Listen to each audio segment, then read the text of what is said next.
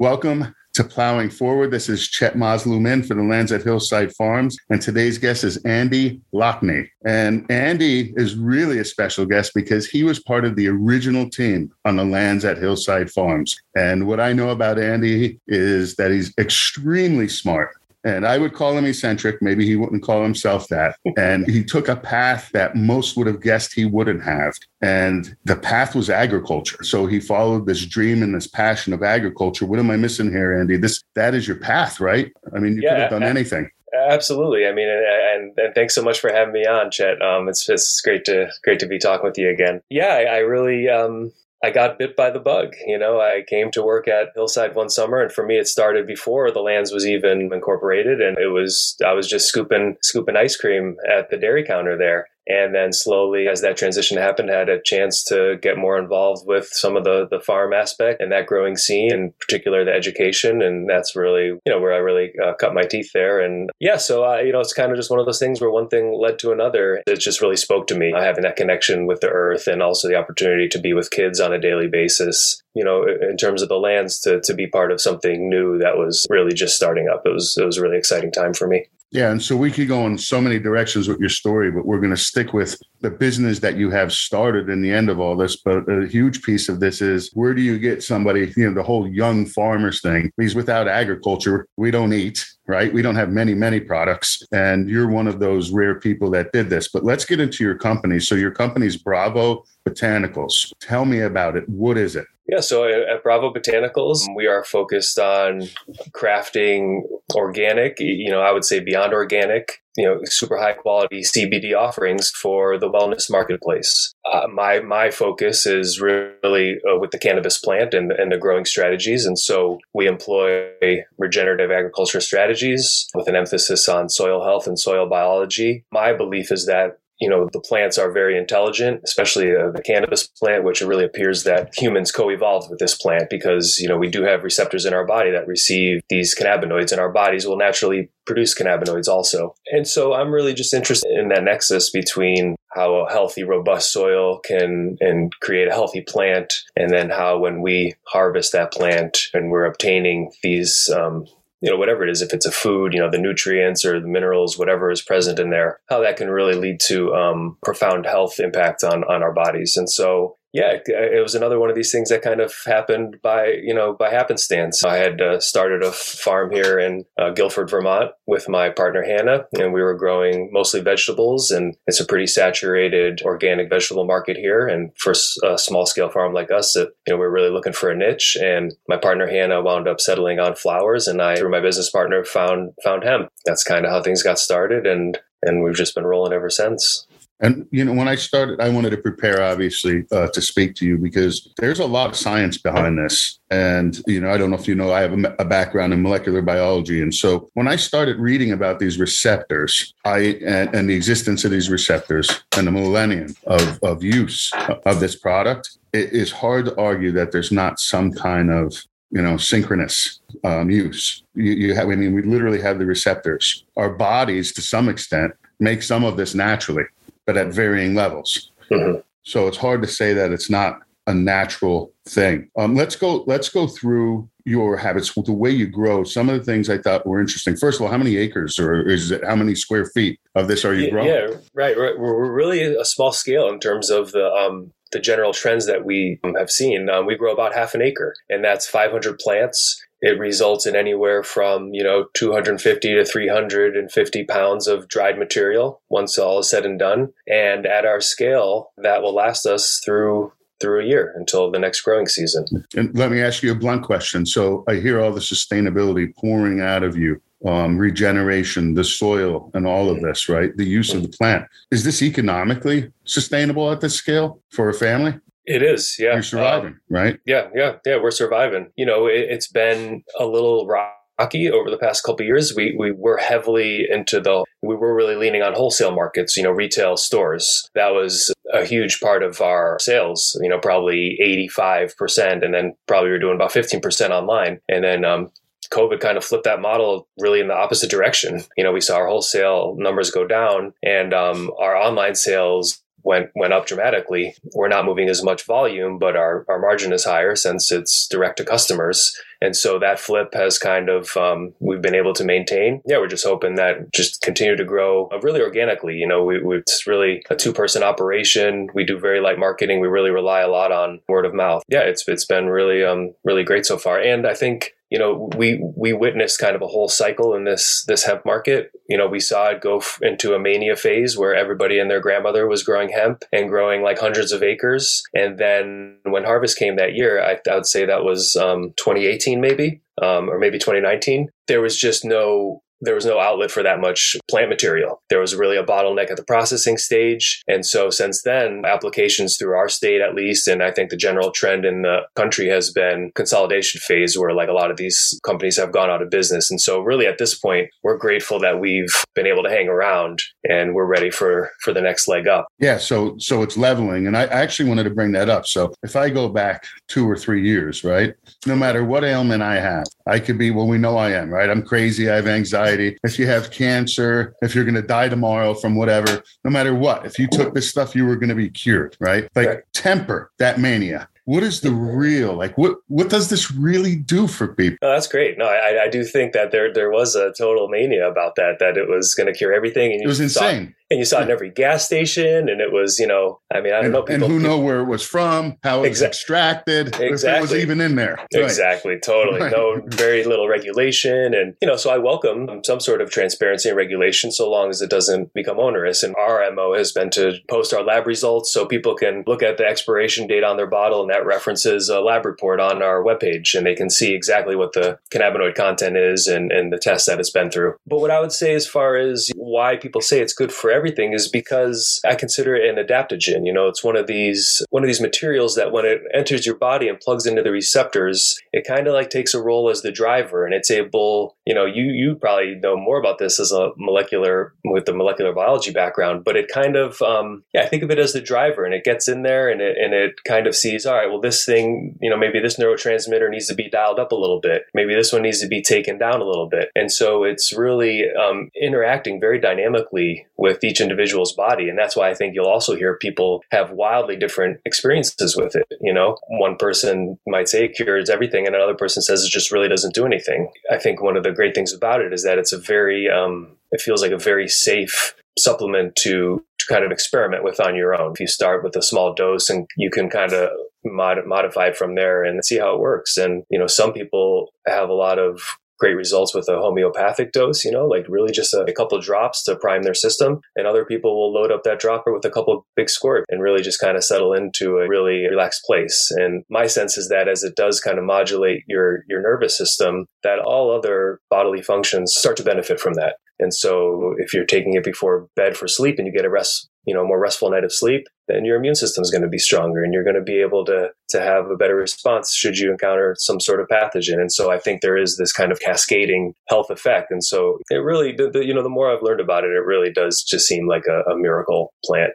Has it helped you personally? Oh, absolutely. Yeah. I primarily have used it for sleep, even have done some sleep tracking and found that it helped me get a deeper sleep. I've kind of since scaled back a little bit. I'm a really big proponent of cycling anything supplements, like that. It's really good to give your body a chance off of things for a while and then come back to it and see, how your biology might have changed. So that's been my primary thing. And then also, we had been doing some farmers markets for a while, and I'd put a squirt in my coffee and blend that up. It's really nice for social situations if you tend to be, kind of a more anxious person. And so I've used it for those things personally. So you could cure me? I mean, massive social anxiety. I don't know if I could cure you, but I think there's some magic in the plants there, Chad. That's what I'm just saying. If I go to a huge social gathering, if I have to speak or something, yeah. I'm like digging for a pill. I'm going to say it right out, right?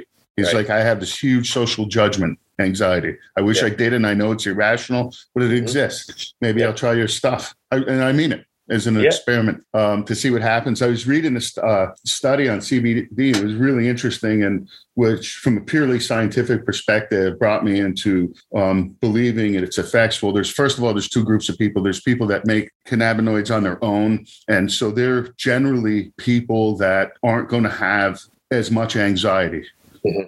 as much inflammation or as much pain. And then there's this whole other group, which is most of us, that don't have that high level because that's a mutation, right? And the experiment went like this. A placebo was given 150, and I don't know if the dosage is in milligrams or micrograms. Maybe you do. 150 milligrams is that's a solid, healthy dose, Okay, so we recommend a starting dose of 10 milligrams just to see, but then I've taken that many for sure and have felt very, very relaxed.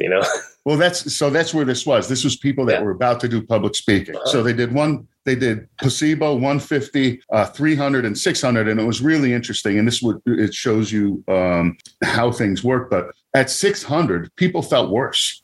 They felt worse. At 150, not much. At 0, they didn't feel any better. And at 300 in this group, you could look it up. I can't remember the study now. At 300, though, which seems so this is about dosing now, nearly the entire group had less anxiety. So, there is something about dosing. And I think you were headed there. You sort of start out slow and try to find your comfort zone because you don't know how you're programmed genetically, et cetera. But when you read about this, pain, inflammation, anxiety, heart health, it stops inflammation or reduces inflammation. That's everything. Inflammation's everything. Everything. Diabetes, all pains, heart disease. Inflammation's the devil, right? Totally. So, it's almost like, is it like an antioxidant, but it's not? What is this doing in there? Is it serving as a neurotransmitter and taking up receptors, or is it guiding neurotransmitters, or don't we know? Well, I think, from my understanding is that it plugs into these receptors, CB1 and CB2. I think one of them is in your central nervous system, like in your brain. And I think then there are some in the periphery also. I can't speak too scientifically to that. But, I think one thing that to keep in mind also is that, in particular, the oils that we produce from the plant are called a full spectrum oil. And so while we're growing CBD dominant cultivars, which are shown to have all these incredible benefits, there are also, trace amounts of other cannabinoids, including, trace amounts of THC, CBN, which is showing a lot of good results with sleep, CBG, which is showing some potential with nerve pain. And so I think what we're seeing is that the cannabis plant is really becoming this veritable medicine cabinet with all these different cannabinoids, and the science is really in these very nascent stages. Obviously most people know about THC, and then CBD was kind of the other big one that came to market, but really there are all these other cannabinoids in there, and the way that we produce our oil maintains that. So you might get some products, and especially like in a gas station or something, where it was created from an isolate. So this is where the plant material goes through this really harsh process to create like a CBD powder, And so I think just like there's an emphasis on eating whole foods and a well-rounded diet, you really want your cannabis products to exhibit that full spectrum as they would. It's close to the source, and it's really how the plant expresses naturally. And there are ways to manipulate that in the laboratory. We try to not do too much of that. One thing in our extraction process is once there is a point when more THC starts coming out of the plant, and at that point we kind of stop the process so that we can preserve, just so we can fall within the legal limits. Yeah, along those lines, I feel like the more we manipulate and try to make higher concentrations that are unnatural and et cetera. Like even if you look at, I'm not a marijuana user. I know people who are. And over time,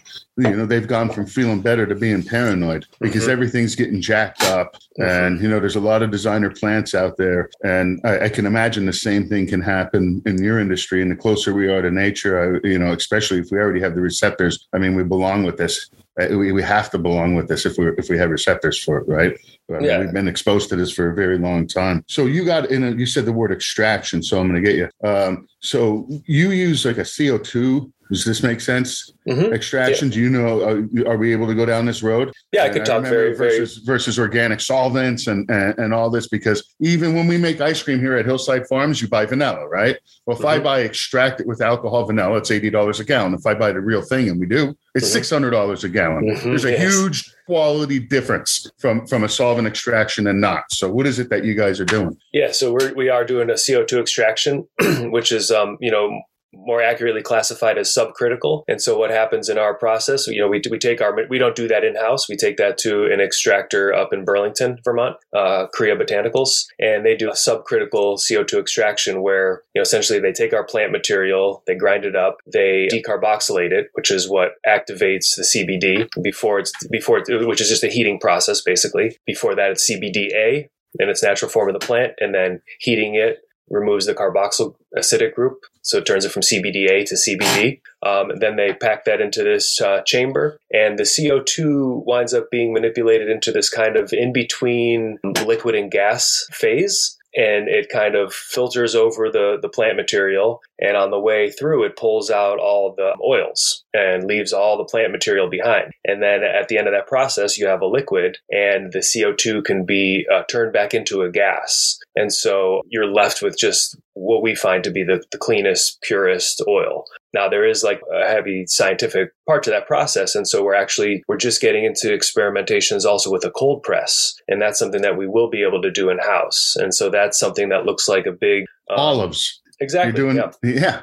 Yep. It looks like a big industrial juicer. It's a screw press, and same thing. We shred up the material. We put it in this hopper with some shredded coconut just to lubricate the gears, and it basically just under immense pressure will squeeze out all these oils instead. Now that's a very different product than what we currently have offering. Stuff that's available right now. The CO2 extracted oil is this amber color. It's very clear and very pure. The cold press extraction comes out more like bitters.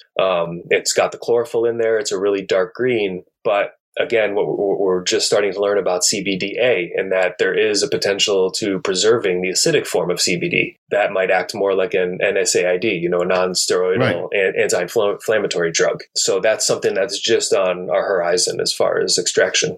Well, that's amazing. So that's something you think you're going to do? Yeah, we actually have the cold press machine, and we've just been wrapped up with harvest and kind of buttoning things up there. And now, as we move into the winter, we're going to be doing some more experimentation with that. I personally like that because now you're getting even closer to just the authenticity of the plant. So now we have an NSAID. And see, so it does fix everything. I wasn't right. Yeah. And right. It's funny. It's reminding me there's this pull chemical. Like if you can't, if you have algae, if it's too acidic, if it's too basic, if it's cloudy, there's this stuff. Nobody knows what's in it, but it's called No More Problems. Right. My brother-in-law uses it. He goes, "Did you ever use No More Problems?" "No, I don't even know what it is. I put it in my pool and I literally have no more problems." So that's what this is. You should have the No More Problems line once you do the cold press. Yeah. I think maybe can we just put some of that stuff in a crop duster and just spray everything? Yeah. Oh no, we love spraying everything, right, with chemicals. So that's beautiful. So I want to get a little into you actually being in the field, and I care about you too. You're from Hillside. You're a local guy, even though you live in Vermont. You're from here, and we're going to finally, after 2 years of emails, be offering your stuff. And this is not an infomercial for you. We planned this, and it's because we're proud to think that we were some part of your path, and we love you. And so you're out there, and I just the mechanics in the field, like you're putting this plant in the ground, and then I see the words on your website, companion plants. Is this so they don't feel lonely? Like, what's going on here? Is there symbiosis here? What's going on in the field? Yeah, so in the field, I'll just take you through that whole process really quickly. So when we first broke in the land there, and no offense to the title of this podcast is plowing, because certainly there is a place. We don't plow either, so it's just it's a pun. Listen, we do not plow. We don't plow here. It doesn't happen. I know it should be something else forward. But there is I think plowing can be demonized too, and I think there is a place for it as like a disruption here and there, and then the question is what happens after the disruption, and really the problem with plowing becomes the insult year after year after year to the soil, and that's what the problem is. But anyway, we wanted to avoid the plowing at all, and so we just came through with a broad fork. And which, if you're not familiar with that, it's basically looks like a giant fork with these really heavy duty tines. It's got like 4 or 5, 14-inch cast iron tines. Okay. And so we just started with that and started like, you stick that into the soil, you lean back on it, and you're kind of just like fluffing up the soil, like letting some air and water penetration in there. And then we have used landscape fabric has actually been a big part of our strategy. And so that's where we kind of make a little compromise. We don't want to use the single-use plastics. In the landscape fabric, we can reuse that year after year, but it does a tremendous job at weed suppression. And it's, it's similar to how ideally what we would have done is like spread a silage tarp over the field for a few months, and then that would have killed all the vegetation. Then we could have started with the broad fork. But instead, we did the broad forking, put the landscape fabric down. That allowed like kind of all the vegetation in there to break down. And then I guess as far as like starting the seeds, we use soil blocks. And so we're trying to move away from, just any sort of, we're always trying to move in the direction of single-use plastic is ridiculous, and we have to try to avoid it. Yeah. Especially with plants. It's just everywhere.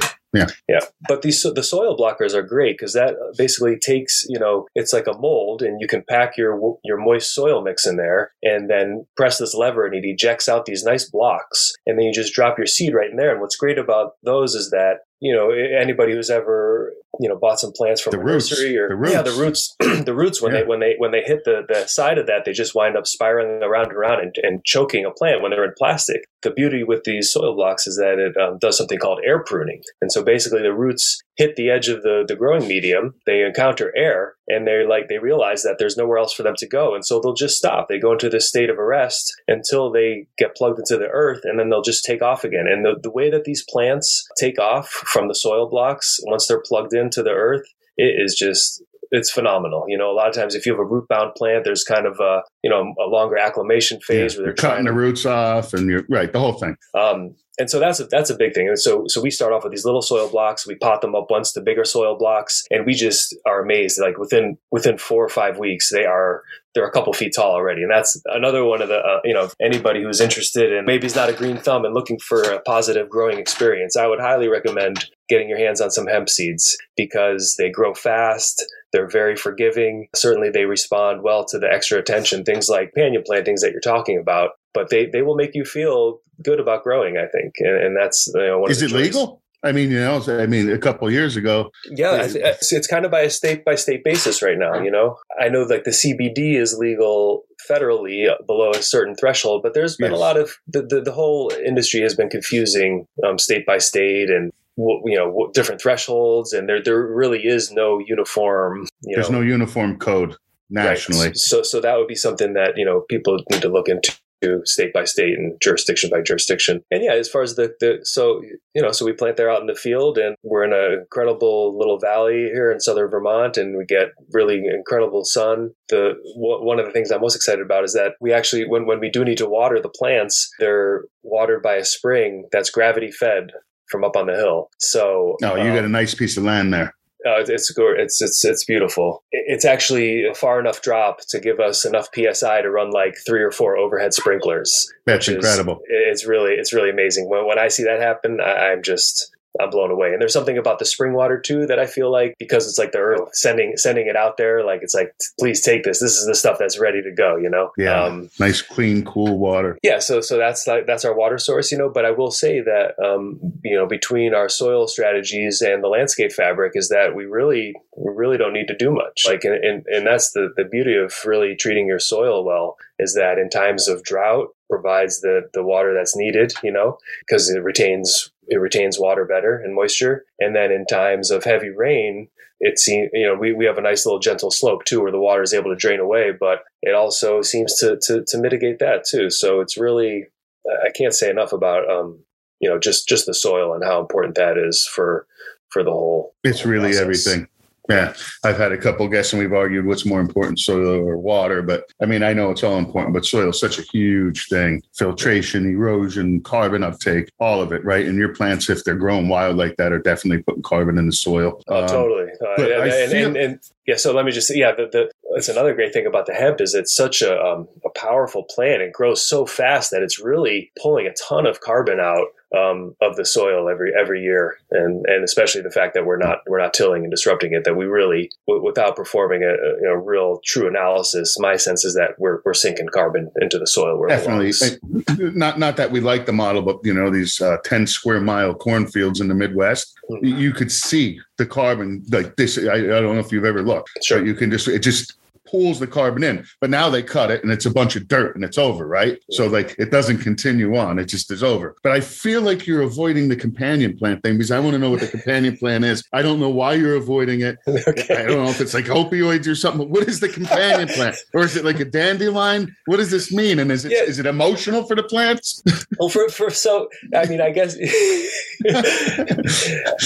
so we put some raised beds in between some of the rows, or kind of run perpendicular to some of our rows. And, I can give you some photos of all these things too. And maybe we can, if this winds up being a video version, we could throw some of those photos in there. Right. But really, some extra pollinator support is really the main thing. Okay. And also there's, I think, an aesthetic thing that we're not that we're a monocrop by any extent of the imagination, given the fact that it's a half an acre. It's a half acre. You're not a monoculture. Right. Right. But we're still, even within that half an acre, just trying to break up. Absolutely. Yeah. And so, it's really makes it pleasing to walk around in, and this year we did try growing some black cumin. I'm really big on this black seed oil as a immune support. And so we tried growing some of those in some of the raised beds this year with the thought of maybe expressing the oil out of the seeds, but plants were tiny. So really, I learned that, we need to really broadcast a bunch of seeds and really have fill some of these beds up. And then maybe we'll get a teaspoon of oil from right. from 1,000 plants or something. Same thing with with when you talk about the vanilla extraction, you don't realize how much it really takes to get, to get the materials. You have to clear cut Madagascar and then you have it. Right. Okay, so listen, so we're running out of time. So let me say this. We really are. Seriously, I am proud that you were an employee here and that you're a part of the start of Hillside, and that you went in this way and you told us you were going to go homestead. And I remember you talking about composting toilets and, you're going to live in the jungle on a Volkswagen bus or something like this. Don't tell me I'm wrong. I'm right, because you said these things. And now you're supporting your family off a half acre, and you're doing it in a sustainable way and offering people a product that really could help them. And we're just really proud of you. And when we're done here, and when the first shipment of this comes to Hillside, I'm going to try it, and we'll see if I'm still have anxiety and social craziness. I'm going to try it at different levels, and I'm going to report back to you. All right? Good. Yeah. And, another strategy there is when you're going to go give this speech to these people is make sure they all get some too. Oh yeah. Because then they're good. They're good. And they won't realize I'm nuts. Right. So that's another thing. Like, hey. And you just kind of, you take that energy in the whole room down a couple notches. It's like one of those, if everybody's naked, I'm okay. Right. Type of thing. Exactly. So, right. So, well, thank you for your time, Andy. We really appreciate it. Bravo Botanicals. Again, very proud of you. So cool. So cool. Thank you. All right. Thanks so much. It's really a pleasure to talk to you. And it's been wonderful. And I really do put a lot of my time at Hillside was so formative for me. And I'm just happy to continue it on. And thanks a lot. Thank you.